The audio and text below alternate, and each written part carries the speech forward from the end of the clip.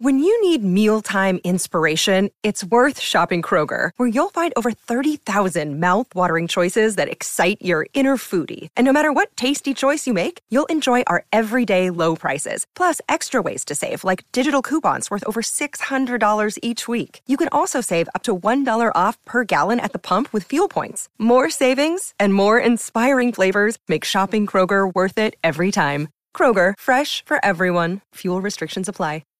Hey, Dr. D here, popping in just to tell you about our friendly neighborhood painting gallery. The painting gallery with no name is a friendly painting competition to encourage accountability to that pile of shame. At the end of the season, praise and prizes will be given out as a reward. At the end of the season, the Fury's Finest Discord will vote on 2 winners. These winners will get a prize, and then we will raffle out additional prizes to the remaining participants. We will announce the winners on the show and celebrate one of the best parts of the hobby. This season's theme is an Asgardian. MCP, 3D printed, or a Marvel board game will all count as long as they follow this theme. Remember, take a picture of your unpainted or lightly painted model, then paint the heck out of it. Take 4 photos of your freshly completed masterpiece and send us all 5 photos to furypainting@gmail.com by October 3rd to submit your entry. Make sure your 5 pictures have your name on the file so we know who to send the prizes to. Good luck and have fun. I speak for everyone when I say we are excited to see what you managed to paint.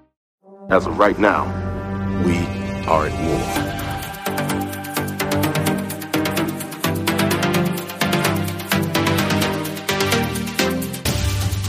How desperate are you? You call on such lost creatures to defend you. How desperate am I? You threaten my world with war. You steal a force you can't hope to control. You talk about peace, and you kill because it's fun. You have made me very desperate. You might not be glad that you did.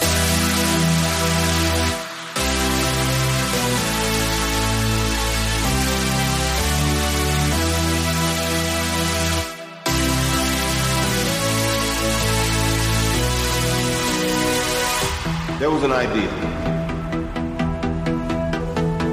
to bring together a group of remarkable people, see if they could become something more,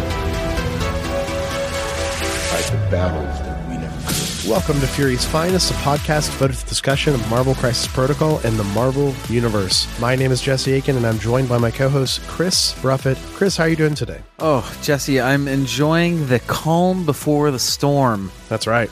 That is you and I's today. We got a lot to do today, but we'll talk about that a little bit later. But in the immediate sense, talking general MCP, Jesse, I'm great, man. I mean, with all the new announcements, the new releases, the news, which we're going to get to, all of the newest, latest, freshest, hottest news today. That's right. Man, it's awesome. We're awesome. Just inundated with bad guys right now. We are. It's a weird thing. It's a weird good. Thing. It's good. Yeah, it's funny. I was thinking about the other day because I heard Omnis talking about on his feed with Danny. He has a new co-host. Omnis is like, it feels really strange that I'm the hero player and Danny's the villain player, because Omnis notoriously in the past in other games has played villain factions. Not the case in MCP with him, and not the case with you and I in MCP. I mean, mainly you and I play hero factions. And I've dabbled a little bit in villains, and so have you. And we've had our mainstays of the villains, but the villains as a whole, we haven't really dove deep into. We've kind of had our niche villain teams, like me with the Spider Foes, right? You with the Brotherhood. That's right. But it's like the villains as a whole, we haven't really dug super deep into those like we have the hero teams, like my main teams being like, you know, stuff like the X-Men, stuff like the Sam Swarm, you know what I mean? So you playing the X-Men as well. So it's just that type of thing where we've got a lot of villains coming, and they're villains that you and I are excited about. We're going to talk about that today a lot. But you did mention some exciting stuff that's going on right now. So we are in the news today. We waited to the last second that we could. I guarantee there's going to be more news like the second this comes out. That's how it always works. And also I've been sick the last week and still not there yet. So forgive us for all that if the news comes out, and forgive my voice today. But we've got a lot of other stuff going on in our personal local Fury's Finest circle here. Oh, Chris. Yeah, baby. We're finally ready to talk about it on the air because it's something you and I have been working on a long time. Chris's idea here that is fully formed into a, I think, pretty cool, unique tournament that we got on our hands here that we're looking to expand potentially in the future. We are absolutely hoping to expand in the future, but for the immediate future, we are holding a little round robin tournament at a retro bowling alley here in town. That's right. It's going to be a lot of fun. We are full to the gills already. This is the first one, obviously. And just absolutely, absolutely thrilled with the response. It's going to be a really fun time, we hope, and just kind of get everybody together, celebrate MCP, mixing of play groups and whatnot. It's just going to be a good time. Agreed. And I resounding with what Chris says here. Yeah, we just cast the net very small, very close. We didn't extend it to the entire Tulsa local area. We just sent it to our local play groups, and the response was good, Chris. We capped out immediately at this first test run of the fun tournament. But yeah, retro bowling alley with some drinks and hopefully some snacks in the future, some things we can expand on, and just a different environment than a game store is going to be really cool. Sure. And we have it all to ourselves too, which is very different from a game store, because I think you have heard me on this podcast talk about part of the hobby, which is a complaint of mine. It's, it's one of those first world problems, but it's like sometimes when you play in leagues and stuff in other stores, they got 3 or 4 other leagues going on simultaneously that same night. Table space is limited. Volume and sensory levels are at a max. Mm-hmm. Really hard to play your best and have a fun time. And we're trying to mitigate a lot of that, I think. And we're trying to make it like the highest level we can, but also completely relaxed. So it's like, I don't know, the environment will be much more conducive of that, I believe. Right. I think so too. We're going to have some TVs going. We'll have some music going. That's right. Adult drinks will be available for purchase, kind of a softer environment than, your local game store. The Dr. Peppers will be flowing, Jesse. That's right. There's a couple people there I know will be big partakers of that Dr. Pepper. But yeah, it's really exciting. We're titling it the Fury Open, which is very exciting. And this is the first kind of pilot run. And then depending on how this goes, we're going to do more of this in the future, build our local community up, but maybe expand outside of that. Time will tell. Resources will tell. Interest will tell. So just something exciting that we got going on in our real lives that we'll also talk about on the After Dark in greater depth. Mm-hmm. But it's fun to talk about it here because we're mere hours away. I've been working on table setups. You've been working on logistics with the actual venue. Yeah, there's a lot of things to talk about. And this is something I would talk about in After Dark, because we want to talk about, if you want to do this at your local level, some of the things that have worked for us and not worked for us. Some of the things we're kind of experimenting with, doing something that's not a store, with a kind of baked in system, baked in tables, baked in sort of game nights. I think this can go a lot higher, but it requires a little bit more work. So something to look at. Absolutely. And like I said, I really like thinking of it as kind of a celebration of our local MCP scene. And that's right. Not something where we're going to be sharing space with and nothing against these other games. We all play them, but Legion, Warhammer, Infinity, all these things, we're there to focus in, think about, talk about, hang out, and play MCP.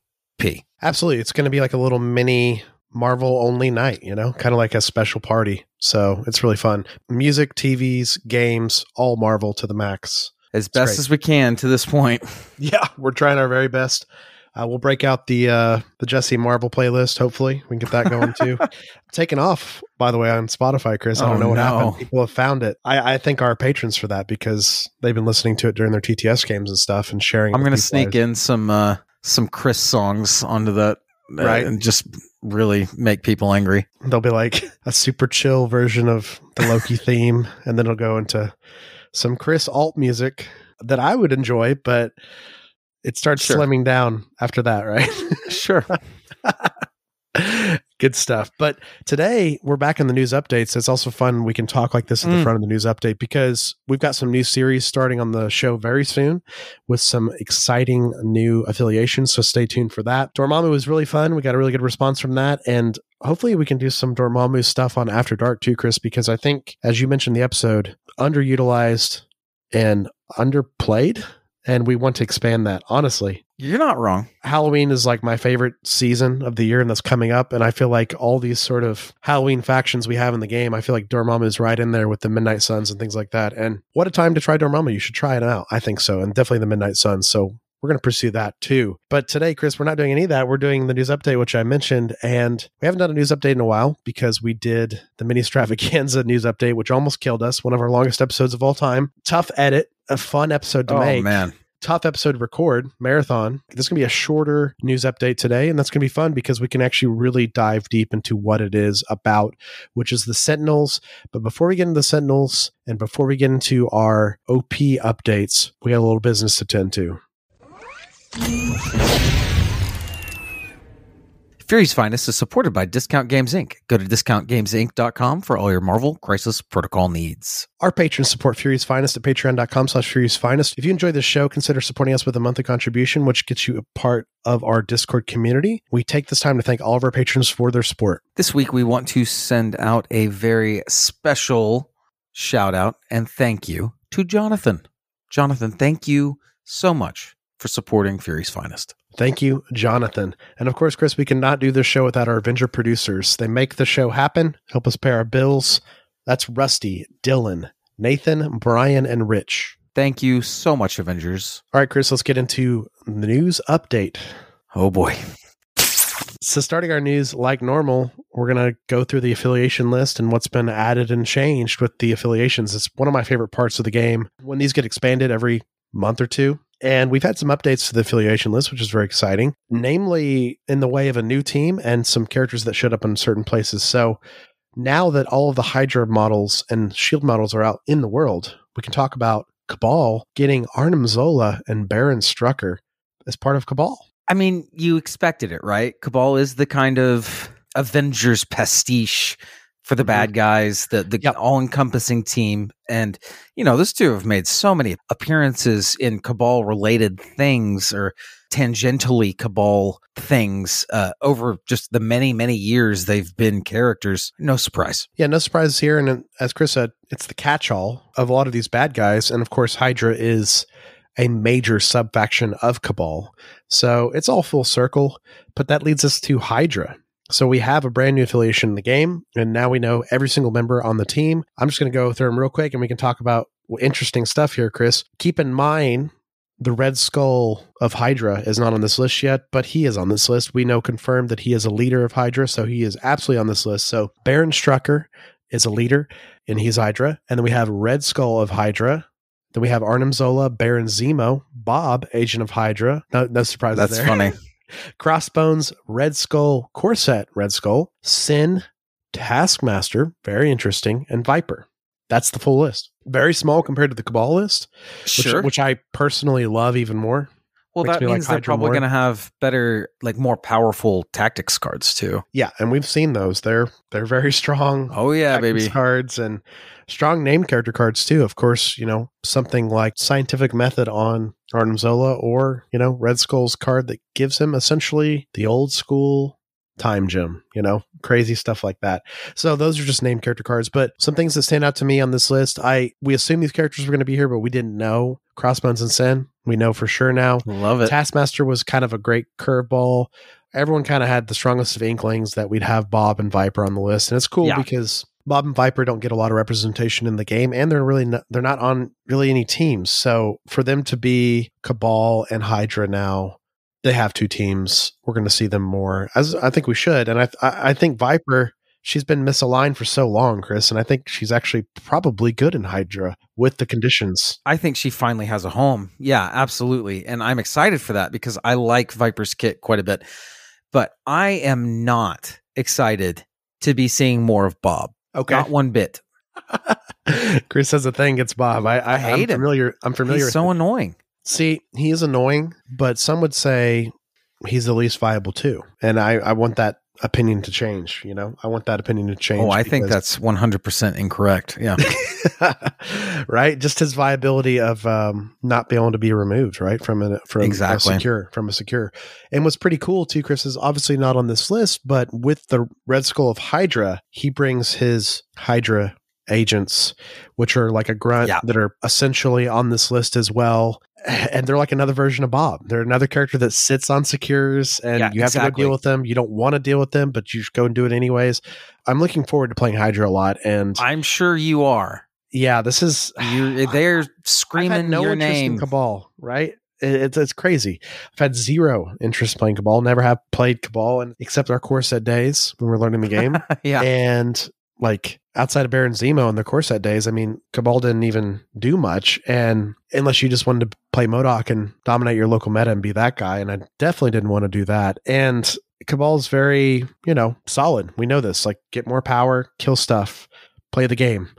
Hydra, not the case. There's so many things going on. So many tactics cards combos, so many condition removing, then getting back and giving it back again. Crazy, crazy things. I'm really looking forward to playing Baron Strucker's leadership and bring Artem Zola in that 10 every time, right? And just kind of going from there, starting with those two guys and build your list out. And I'm really looking forward to Hydra. But as we mentioned at the top, we're not really a villain podcast where you play a lot of villain teams. So I'm kind of interested to break my comfort zone there a little bit, Chris. But let's talk a little bit more about my comfort zone. A team I've been trying to learn lately, and I have been for some time, and I feel like I've finally started to really crack the code. Team I played in the Fury's Finest Secret Wars 3, Shield. Shield got some new additions. Yeah, the code's going to be a little easier to crack with these additions, I'll tell you that. That's right. Nick Fury Sr. and the Howling Commandos on their whopping 50mm base. Pretty impressive. Lizard movement. Yeah. Steve Rogers, Captain America. Of course, this is Fighty Captain America. This is World War II Captain America. A model that you and I are... We're pretty high on him. We're over the moon on him, and especially as the community's kind of down talking him a little bit, Well, as soon as he's in my hands, I'll show him different. Good. I mean, I'll do my best, Jesse. But also, here's the big one, and the one I think is just going to be everywhere for a little bit, is the original Human Torch. Absolutely. What a powerful 3. Just in terms of how much that model can affect the game from a 3-threat standpoint is kind of insane. Just all the incinerates and things he can hand out just alone.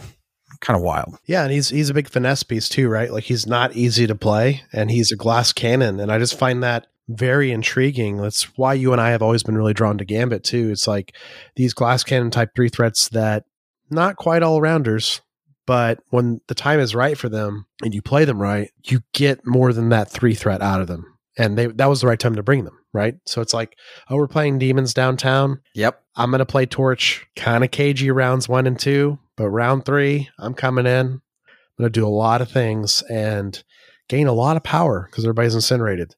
So I'm really looking forward to these 3 characters immensely, Chris. I think they open up Shield in a lot of ways. And right.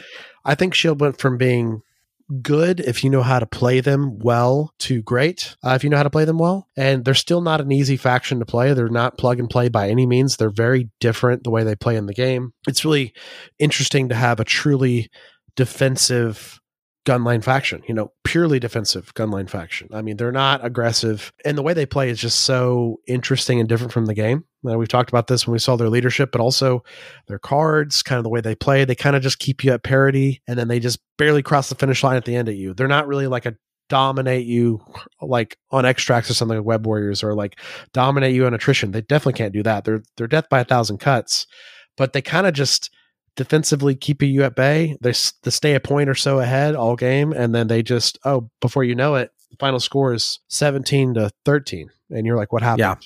Yeah. And that's kind of an interesting way to play the game, and I think very viable because they're kind of an all-arounder against most teams, and they don't really dominate much, but in the hands of a good player, they're really strong, and I'm really looking forward to, obviously, I think you and I talked about it, Fury and the Howling Commandos, going to be everywhere. Like in Shield lists. And especially people are going to try them out of their other lists too because of Siblings and Arms, which is so effective, that Medusa place. But I'm more interested to see Steve Rogers and Human Torch other places because I think they're a little harder to play and they're definitely more flex pieces. But in the hands of a good player, when they bring them out, if there's the right flex piece on the right team, they're going to do a lot, Chris. I'm really thinking we're going to see them in a lot of interesting places as that 9th or 10th model that's they bring out at the right time. 100% agree. I've already got some slots waiting to try them out in X-Force. That's right. Look, I just think they're really solid. I understand that there's nothing exactly new on their kits, and that's not very, very exciting, but they are, I don't know, man. For a 4 and a 3, the amount of work that these two can do kind of just subtly over the course of the game by gaining incremental advantages and cashing those in. I just think it's very powerful. Well, and you and I mean, anyone's listening to this show knows that you and I love specialist characters. So Yes. to have a specialist 3 threat, it's kind of like this super glass cannon at close range, and to have a specialist 4 threat, which also hits really hard, but he's less versatile than some of the other 4 threats in the game. I just find it very cool. And do not discount Steve, because this Steve has on your left, and he can run the marathons, and classic Steve cannot. Like I said on the episode when we did the mini extravaganza news update, this Steve could just move on your left and close out a game. That's 3 moves, right? And get somewhere he needs to be, flip that pay to flip objective, game's over. And you weren't expecting that, right? So this Steve's got some things in his back pocket classic Steve doesn't have, but of course, he's nowhere near as defensive as classic Steve. And I find that cool. I like that we have both Steves, and golly, this model is probably one of my favorite in the game right now, Chris. This Steve, like it's so detailed and it's so evocative of the character. It kind of blows the Corset Steve just frankly out of the water. As well, of course he's going to. This just the costume, and then you add it's got a custom World War II base on top of that with the sandbags and all the World War II wreckage. I love it. Probably playing him tonight at the tournament. Ooh, buddy. What's the point of fun tournaments if you're not trying new models? I don't know. I've got somebody I got together last night that I'll be pulling out. So that's exciting. That's really exciting. But yeah, Chris, that's the new affiliation list. It's been fun lately because we got additions to Cabal with Malekith, and we got additions to Asgard with Heimdall and Scourge. And then we got a whole new faction in Hydra with some Cabal additions. And then, of course, S.H.I.E.L.D. is fully fleshed out now. They're going to be in a good spot going forward. But I'm really looking forward to what's coming to the affiliation list next. We know Sentinels are coming, so we're getting a whole nother faction. But on top of that, where do these new mutants, where all these mutants fit? We have some ideas, but also stuff they haven't even announced yet, right? And that leads us right into the topic of today's discussion, the new affiliation of the game, Sentinels, which, what a great name, just Sentinels. We don't know who's on their list except the Mark IV, the Mark IV Prime, and Cassandra Nova. That's all we know so far. That might be it. I have some ideas on who's coming later, and I'm not excited about it. It's going to be annoying. That, and also just like the possibility of Mark IIIs, like other experimental, like Mark IVs we've seen in the comics and things like that. Like, what if we get Mother Mold? Right. Could you imagine?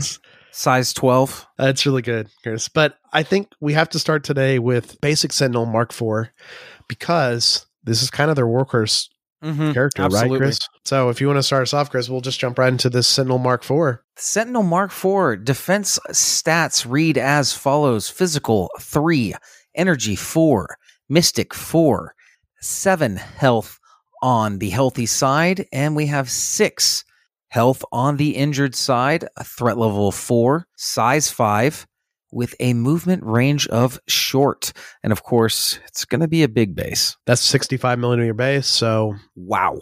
It's like Hulk moving. We're very familiar with the short move on the 65. But yeah, Chris, let's talk about this 13 health. Pretty good for a 4 threat. We're familiar with 4 threat health numbers, and that's on the upper end. Right? Defense is kind of what you want to see on a Sentinel. We always know physicals their worst because they just start breaking down over time, right? Like a Wolverine Terminator. Just shreds them, baby. That's right. Like a hot knife through butter. As he should. 4 threat is the most interesting part to me. And I'm going to talk about something right here while we're here on the superpower side, because they break a basic game rule, innate superpower master mold. When building a roster or squad, a player may include 2 of this Mark IV character instead of the normal 1. So this breaks the mold of MCP where you can have no doubles of characters, no doubles of alter egos. This just gets around that because they're Sentinels. They don't have alter egos. There's many of them. And the Mark IVs, the basic Mark IVs, there are many of them. So Chris, right at the gate, I'm thinking about this guy being 8 threat and there being 2 of them. That's kind of how I'm framing. Because I think you're going to want to use this master mold as much as you can. And I say that too with the thought in mind with splashing these guys too, right? Absolutely. When we get through the entire card here, it's going to become pretty obvious how good these guys can be. So I don't think being able to do restraint cables twice around is a bad thing. Just being honest. I couldn't agree more. Yeah. Give me more Gwen pulls. That's right. Mm-hmm. Let's start with his attacks, he has an energy attack called Plasma Blast. It's range 3, strength of 4, power cost of 0. After this attack is resolved, the Sentinel gains power equal to the damage dealt. So this is a builder attack. When the attack is chosen, during the pay power cost step of the attack, so costs 0 normally, but this now we have a new trigger, the Sentinel may spend up to 3 additional power. Add 1 die to the attack for each power spent this way. Awesome. We can go from a 4 dice strike to a 5, 6, or 7 dice strike from range 3, Chris. It's very good. Hey, man, and you can build more power off those extra dice, too. So that's... Glad you mentioned that. Kind of cool. It's something you and I talked about recently on the Mini Strap Again stuff when we're talking about Red Skull. A lot of these characters that are like, add dice to your roll, so beneficial to add dice to your strikes, right? Absolutely. And get more power. And we know how MCP dice go. They can spike really hard. So adding more dice to your strike can only potentially give you more dice to spike to give you more power on the strike. So I think this is like the basis of their kit is that they have a range 3 turret from a large 65 millimeter size base. They're slow, but you can't hide from them because we kind of glossed over that big. Chris, they're as tall as Dormammu. They're size 5. They're huge. They can see pretty much behind most terrain. They can, like, you know what I mean? Like, there's a lot of interesting things going on where you can really only hide from them behind size 5s, and that's at certain angles. You know, if they catch you on a corner of a size 5, they can still get you. So for turret characters like this, and the strike is very good, and I think you're going to spend this power a lot to build up their strike. Yeah, I absolutely would. It's just, I mean, it's there. You might as well use it. The next strike is a physical strike. It is Suppression Protocols. It is also range 3, strength of 8, a power cost of 3. So this is their spender, yeah. This is the spender. On a wild, you will trigger Suppression. After this attack is resolved, for each wild in the attack roll, the defending character gains 1 of the following special conditions: Incinerate, Shock, or Slow. That's good. I mean, you're going to give all 3 of those to somebody at some point, and that's going to feel awesome. It really is. Yeah. But absolutely. You're going to miss a lot too, and that's going to feel bad. Also, 8 dice, physical, no slouch. This is kind of a mage killer attack too, because, you know, all the wizards are pretty bad on physical defense. So, yeah, but you just love it for that Incinerate, that Shock and Slow. Sometimes maybe a good thing to do with these Sentinels is Suppression Protocols first, and then Plasma Blast, and maybe you defeat a model because you incinerated them before, right?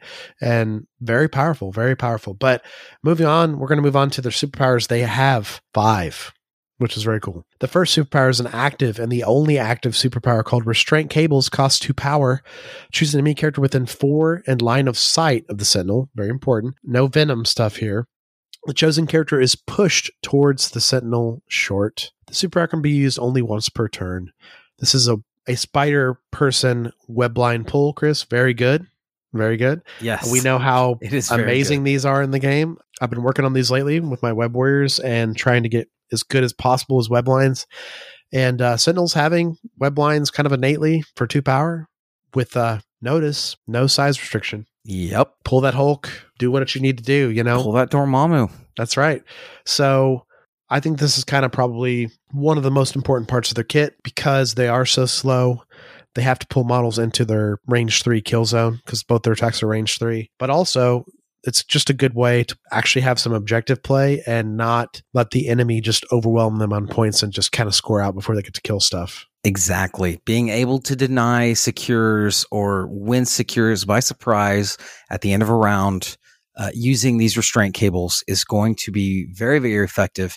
And honestly, when we get to the prime, you're looking at potentially 3 of these web lines every round. It's quite a bit of control. That's true. For, a tall-ish, roster at this point. Let's move on, Jesse, to his innate superpowers. Of course, we touched on his first one, Master Mold. So let's move on to the next innate superpower. It is Power Matrix. At the end of this character's activation, it gains 2 power. Now, I really like that they've been doing this kind of at the end of activations gain power lately. It really cuts down on turn 1 shenanigans and weirdness. I just don't really fit into the spirit of, the game, in my opinion. I understand if it's legal in a competitive setting, you got to do what you got to do, but Yeah. just an opinion. No, I think this type of stuff keeps Steve reined in too, right? Which is really good because turn one plays with Steve are out of control when you've got good superpowers, right? Right. So, yeah, I love this, Chris. The fact that they kind of gain 3 power every turn, one at the top of the round, 2 when they go. Very cool. I mean, you're able to get suppression protocols off every round if you want. Yeah. Basically, turn 2 onward, right? You just... Yes. Turn 2 onward. Yes. Weirdly, if you think about it, it's like turn 2 onward, you've got 3, 4-ish power, and then you're into your turn, you get more power, right? Yeah. Restraint cables is what I'm thinking about. Turn 2 onward absolutely. Every turn. But continuing on, we have an innate superpower Sentinel programming. This character cannot be advanced or pushed by mystic attacks or superpowers. So, sorry, Web Warriors. And when defending against mystic attacks, the Sentinel counts wild results in the defense roll as 2 successes. We've seen it on Ultron.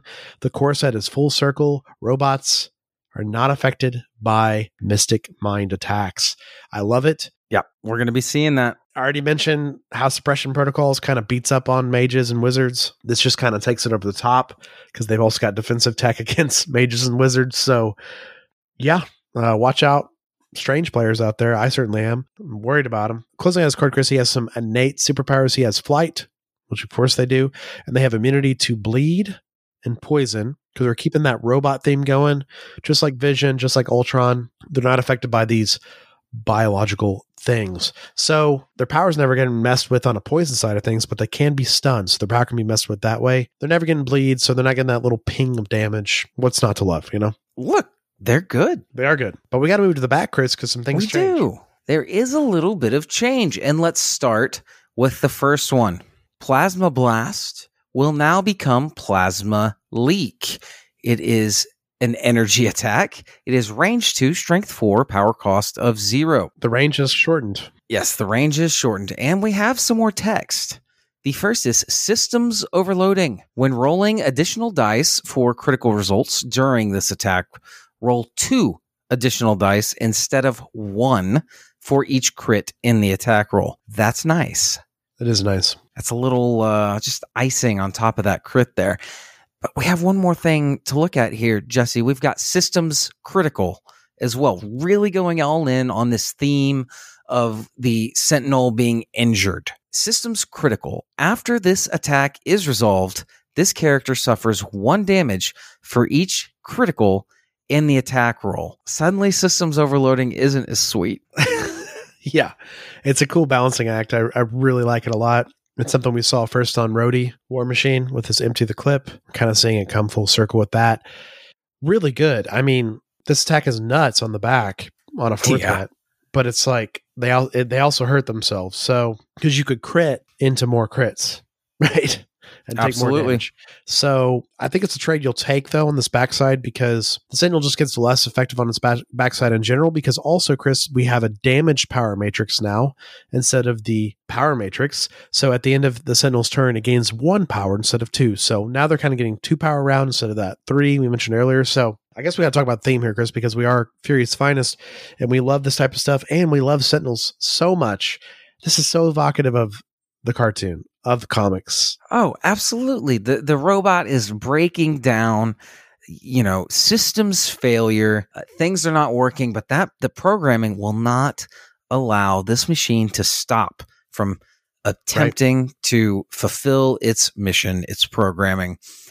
I also love the idea of a team that is just out and out stronger, a kind of a taller team that's out and out stronger early game. Yes. And it's just kind of a race to try to eliminate models or score points or whatever before you start getting flipped and your models get a little more spiky, a little more risk rewardy, and things can go south from there pretty easily, as we've all experienced. Oh, absolutely. And of course, keep in mind this is MCP. So to get the Sentinel to this side, you just gave them a ton of power on the front side, right? Because you damaged them a lot. So I love the balancing mechanic of that too, because they're going to restraint cables you. They're going to suppression protocols you. They're going to do everything they can on this backside. And maybe they suppression protocols more and they don't even plasma leak and they they worry less about taking damage from their own attacks. But I find it very cool, Chris, that you as the player playing against the Sentinels have a lot of interesting decisions to make. Do I flip all 3 of the Sentinels to their backside and make them worse? Or do I focus fire one at a time and just remove them off the table, right? There's interesting questions you have to ask yourself because you can't really mess it up. Can't really spread it out in the wrong way, but it's cool that you can flip them all. They all get more dangerous, but they get weaker on the power side and they get weaker in the way of their strikes. But it's like you also flipped them all, gave them a bunch of power. There's a lot of interesting questions being asked of you, and very evocative of the mutants fighting the Sentinels, because frequently they have to do that. They have to like either focus fire them or they have to like spread it out and kind of draw them out in different directions, right? And a lot of things are in this kit, and I love it so much because let's keep in mind, you can bring 2 of these, and you probably frequently are as a Splash player, and you are every time as a Sentinel player, bringing 2 of these in your 10-character roster. So a lot of things going on with these 2 Mark IVs on the board. But that leads us to the Prime, Chris. Oh, yes. The Sentinel Prime Mark IV with the following defenses. Physical, 3 energy, 4 mystic, 4. We have 10 health on the front side, 8 health on the back side. Threat cost of 5, size of 5, and a movement of short. So the health went up a lot, went up 5. Yeah. We went up from 13 to 18. But more importantly, Chris, 10 health on the front is a lot. It's absolutely a lot. It's going to be hard to get this guy flipped just because getting 10 damage through on any single character can be pretty tough. Yeah. But also sometimes you get 10 damage through when you just needed 1, you know? You never know. Absolutely. So let's move on to his attacks, and then we'll talk about his super cool superpowers. His first attack is a energy attack called the Plasma Blast Mark II. It's range 3, strength of 5 from that 4 earlier in the Mark IV, and then a power cost of 0. After the attack is resolved, the Sentinel Prime gains power equal to the damage dealt. When the attack is chosen during the pay power cost step of the attack, the Sentinel Prime may spend up to 3 additional power. Add 1 die to the attack pool for each power spent this way. So he can go from 5 base to 8. 8 die strikes, Chris, I hear are kind of insane. That's what folks are saying. I'm not sure, though. Yeah, when that's higher than Malekith's strike of 7. In a 5 threat. Yeah. Yeah. Luckily, Malekith has things like, charge and throw baked into that strike. If he did his charge, he gets to throw too. So it's kind of awesome. Once again, though, range is limited, just range 3. It doesn't get longer or something, which I love that we're kind of at that cool range of range 3 is their scary, scary place to be. Not a lot more to say other than just an additional die, which we know in MCP, an additional die adds a lot to your potential for wilds, to your potential for crits, stuff we like in the game, right? More success is better. So 1 more die in MCP is usually a lot more than 1 more die in other wargaming systems. So if you're new to the game, just keep in mind the higher strikes get, they really can spike a lot and get you a lot more power in this character. You're going to probably want to throw 8 dice on the strike every chance you get. Sure. Honestly, you're not going to get to every time, of course, but no, when you can do it, that's nuts. Yeah. Sometimes you need to be really conservative, right? And you're like, okay, I have 3 or 4 power on my Sentinel. I gotta save it. I can't spend that last 2 because I need the restraint cables as a fallback. Like if he just whiffs, so you're like, okay, I'll spend 1 or 2 power on the strike, see where it goes. Oh, I got a lot of power. Okay, now I'll spend 3 on the next strike, right? And then I'll restraint cables for sure. Exactly. So it's going to be calculated decisions for sure. Let's move on to his next attack, Jesse. It is a physical attack. It is Suppression Protocols Mark II. It is a range 3, strength 9, power cost of 4. For each wild in the attack roll, the defending character gains 1 of the following special conditions: Incinerate, Shock, or Slow. So this is essentially the same attack we saw on the Mark IV. It's cost 1 more power, which is, balance. I don't know. Yeah, I guess. I'll take that for 9 dice. That's insane. 9 dice is so much. You're right. Yes. It's less about 9 dice because we've seen how 9 dice goes in this game, Chris. Sometimes it just does nothing. Gene Spender. I am well aware. Yeah. But when it's guaranteed you can get multiple wilds off, you're fine with it because you're like, oh, I hit for 9. Like I rolled 9 dice. I only did like 4 damage, which is definitely below average, but I got 3 wilds off. Okay, I win. Like, I win at the end of the day. That was actually way better. I gave you Incinerate, Shock, and Slow. So there's upsides on both sides of the hill on this, right? There's upsides when your dice spike and you do a lot more damage, and maybe you didn't get any wilds, but that's okay. And then there's upsides when your dice don't really do much, but then you got some wilds, like say they block it all. That's okay. You still gave them a bunch of conditions. I love it. I think it's really good. But Chris, now it's the, moment we've all been waiting for. The main attraction. That's right. The main event here, Mutant Hunters, Affiliation Sentinels. It is the Prime's leadership. When an enemy character is dazed, after the effect is resolved, choose a number of allied characters up to the dazed enemy character's threat value. Each chosen allied character gains 1 power. A character cannot gain more than 1 power as a result of this leadership ability each turn. So Magneto blows up stuff and gives out power. The Sentinels defeat models of certain threat numbers, and then they pass out that threat number to themselves and their allies. Very cool. I am very excited to see this in practice. Yeah. It's very, very cool. I call it like I don't know. I can't really wrap my head around it until I play it or see it, maybe. Man. Yeah, it's very interesting. Seems good. I want to say it's good, but I'm not sure I'm ready to commit to that. Yeah, I mean, it's definitely solid, right? And it's one of those things, like, if you're a good Sentinel player, obviously like you're any other team, but I mean, if you're a good Sentinel player, if you know how to play them and you're bringing the appropriate splashes, you're going to get this off a lot, and your other team members are kind of get that Brotherhood, Dark Dimension type power, right? Where it's just power that they shouldn't have, I say in quotes, right? So very cool. I think they're less about the leadership and more about how they work as a team, the 3 Sentinels, right? But when they work together as a team, they get the leadership off, right? So it's a win-win for everyone. Man, my head is abuzz with possibilities on splashes right now. And I mean, we're due for another announcement of character drops soon-ish, knock on wood. So, I mean, the possibilities there, pairing them with this Sentinel leadership is just kind of wild. Yeah. So Mutant Hunters seems good. We're going to move on to his first his own superpower. And of course, it's an active superpower. We've seen it before, just a couple of minutes ago, in fact. Restraint cables. Choose an enemy character within 4 and within line of sight. The chosen character is pushed towards this character short. This superpower can only be used once per turn. Of course, just like with the Mark IV, it will cost 2 power. All right, that's out of the way, Jesse. It's even better on the Prime, right, Chris? Because he gains more power from his strikes.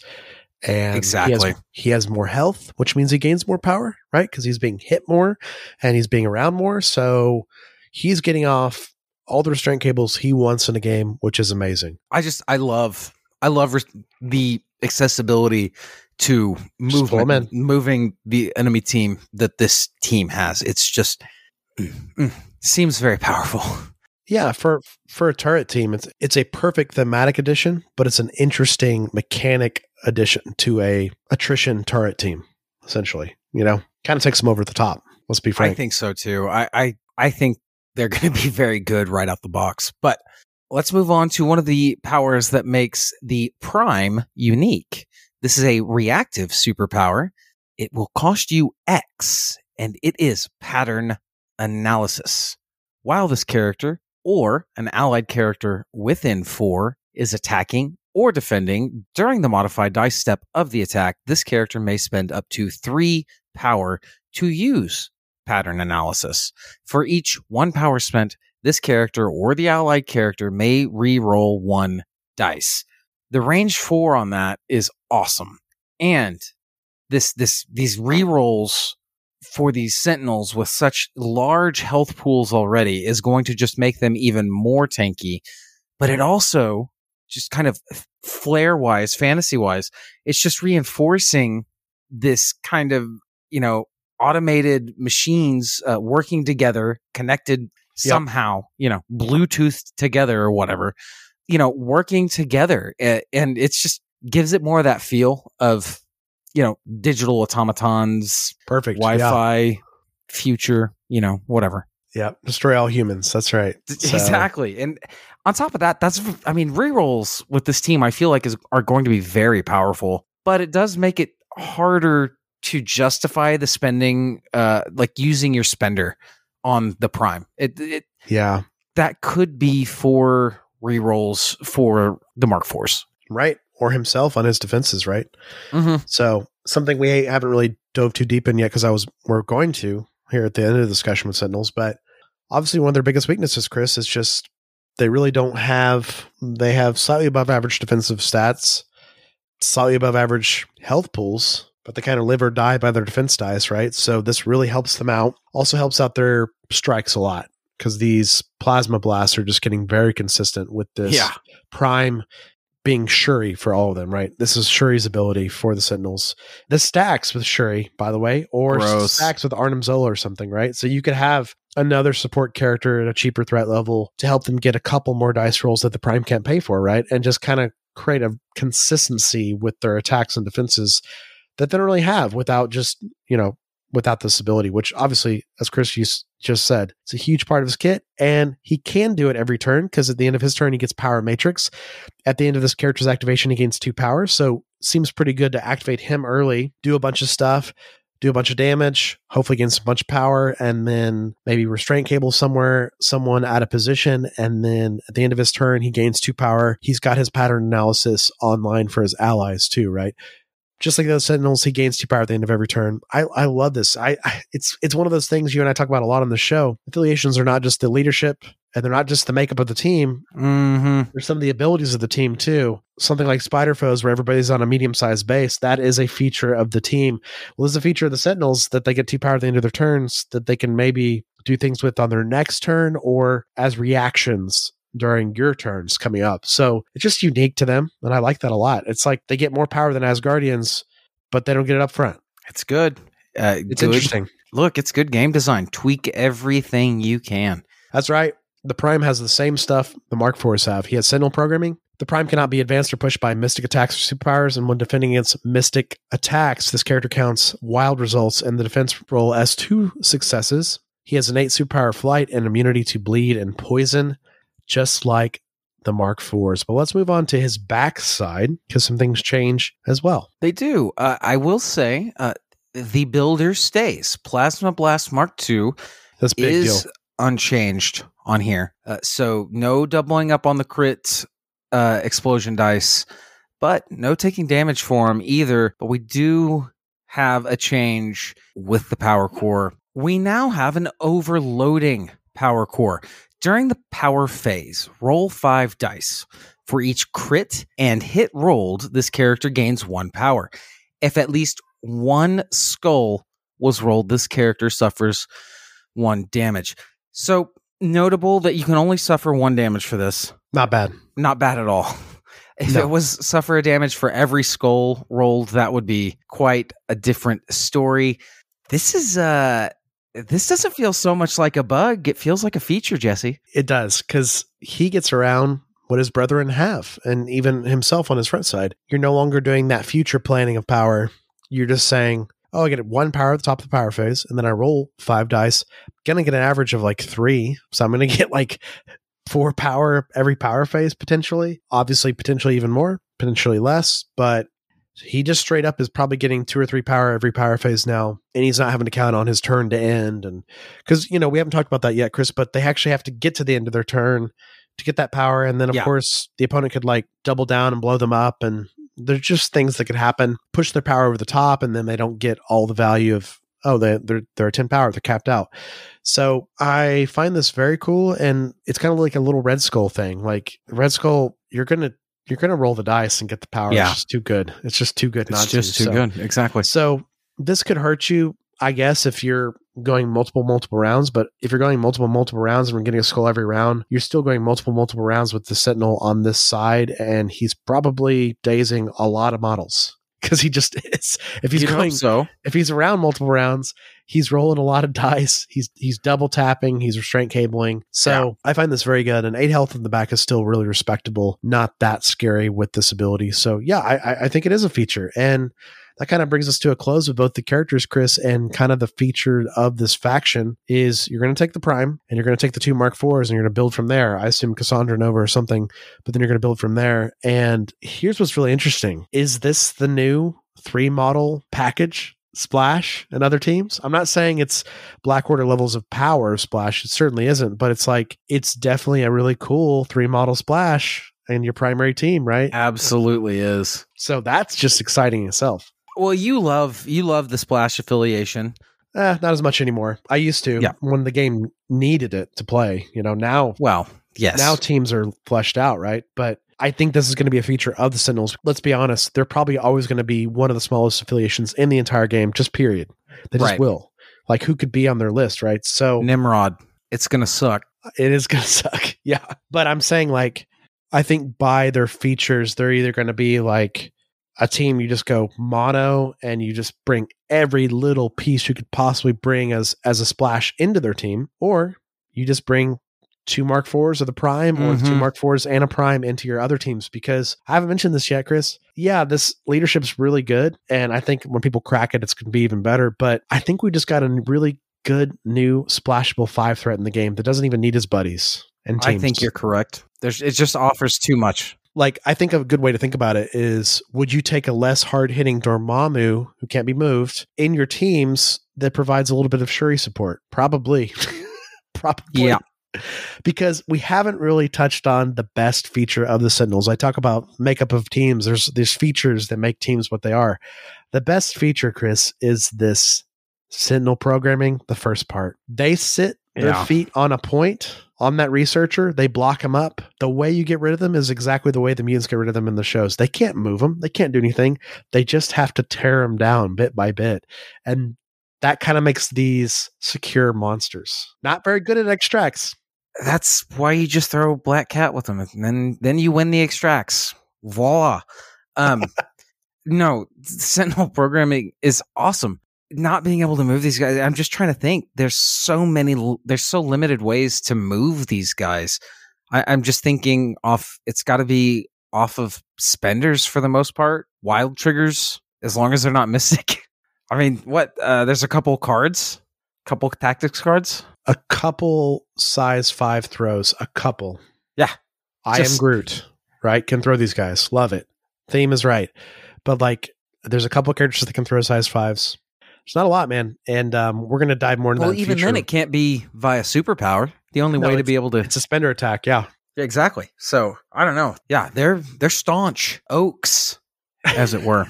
Yeah, no, they are the they just are Sentinels. Like, I love that their weaknesses are this sort of thing I talked about. They kind of live and die by their dice, and that's okay because everything else about them, you feel confident. Like, you feel like they're not being moved. So yeah, they might just roll bad on defense and take a bunch of damage, but they got a big health pool. So it's like there's little things that are their weaknesses, and there's things that are their strengths. I kind of love what they bring to the game because just like Dormammu, they're bringing a thing to the game where if they get the secures they want and the player knows how to execute it, you're kind of in trouble because you have to know what your game plan is. If you don't have a game plan, they might just dominate the secures and that could just be it, right? So I love these type of factions that are going to show up in the game, Chris, that you have to have a game plan against. They're not really, this is an all-rounder team by any means. They kind of have one play style. It's like, stay together, go up the middle, kill stuff, and kind of just dominate the points on the map they want to dominate. They're the opposite of Web Warriors. They cannot pivot. They can't change sides of the map. True. So going to take some finesse to play them, but also it's looking appetizing just to have these as a 4 threat and like a team like X-Force or something, Chris. Like just a tank kind of. Kind of what I was thinking.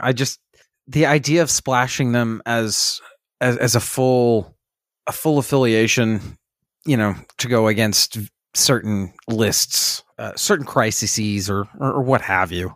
Sure. I don't know. The more we're talking about it, just the more likely it seems to me. It just makes so much sense to be able to say, oh, well, my normal affiliation doesn't handle this very well. I'll play the Sentinels and just park and just park and shoot. You're like, oh, the criminals pulled Researcher on me? Yep. Okay, let's go toe-to-toe now against criminals. Fine, man. On Researcher, right? Let's both park on the Researcher and just duke it out, Yeah. So also, Chris, keep in mind something I haven't mentioned yet, and this is kind of like a little bit, I wouldn't say a super competitive play, but it is a little bit higher level. If you have all 3 of these Sentinels base to base over a secure, you just block it up. Like, that's horrible. it's a castle of robots. Mm-hmm. And I think that's a strat we'll see. I think people will just, and I don't think it's like super, super aggressive competitive play. I think it's probably the way to play them where it's like, oh, we are just blocking up the middle gamma. And the only way you took us off the middle gamma is by blowing us up, which gives us more power and puts us to our injured sides and we can do more damage to you and stuff. So interesting call and response with you and your opponent when Sentinels are on the table, right? There's a lot of things like that that are just interesting. I don't know. I love like that AMG's not only giving us new models to flesh out teams, not only giving us new leaders to flesh out teams, which has been an amazing thing for the game.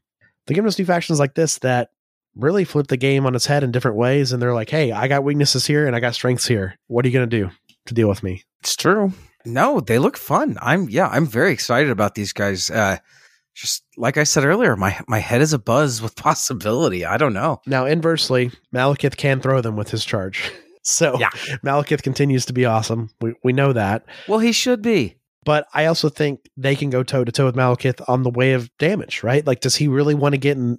Does he want to charge and be next to all three of them, right? Where they could daze him. That's a lot of suppression protocols. I mean, yeah. They're all, it's going to, in this scenario, we're talking round 2 at the earliest. So they're all going to be powered up.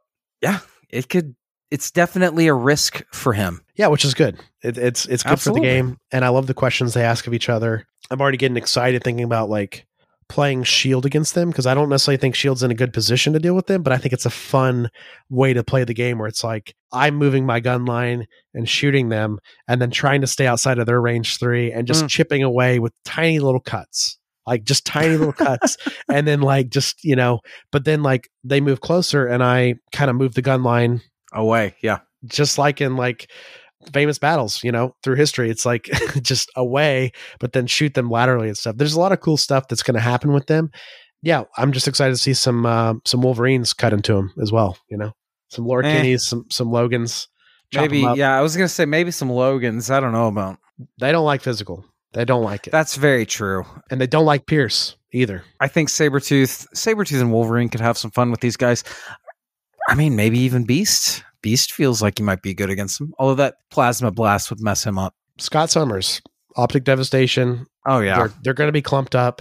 It's all about that timing, It's all about, who's coming to who and who's shooting who first. I find it very cool. But yeah, Chris, it's funny because I think it's safe to say the Sentinels are some of our favorite bad guys in Marvel. And something I like about them, and I think you and I have talked about this off mic a lot, I like bad guys that are not evil. You know what I mean? Like that, and as in like these Sentinels are programmed. Sure. They're just machines. It's very similar to like, the battle droid army of the CIS and Star Wars Legion, right? I love that type of like villain that's not actually has an evil intent, but they are effective at what they do. I think of like great example, the battle droids in Star Wars, they're tanks, the droidicas and stuff. It's like very efficient what they do. And they're just kind of coming at you just like the Terminator. Right. And I think the Sentinels are like all those things we love about sci-fi man versus machine and the things that we like in other stories that are man versus machine. But then it's like, this is even cooler because these were designed to hunt down superheroes, specifically mutants, who have very strong innate abilities.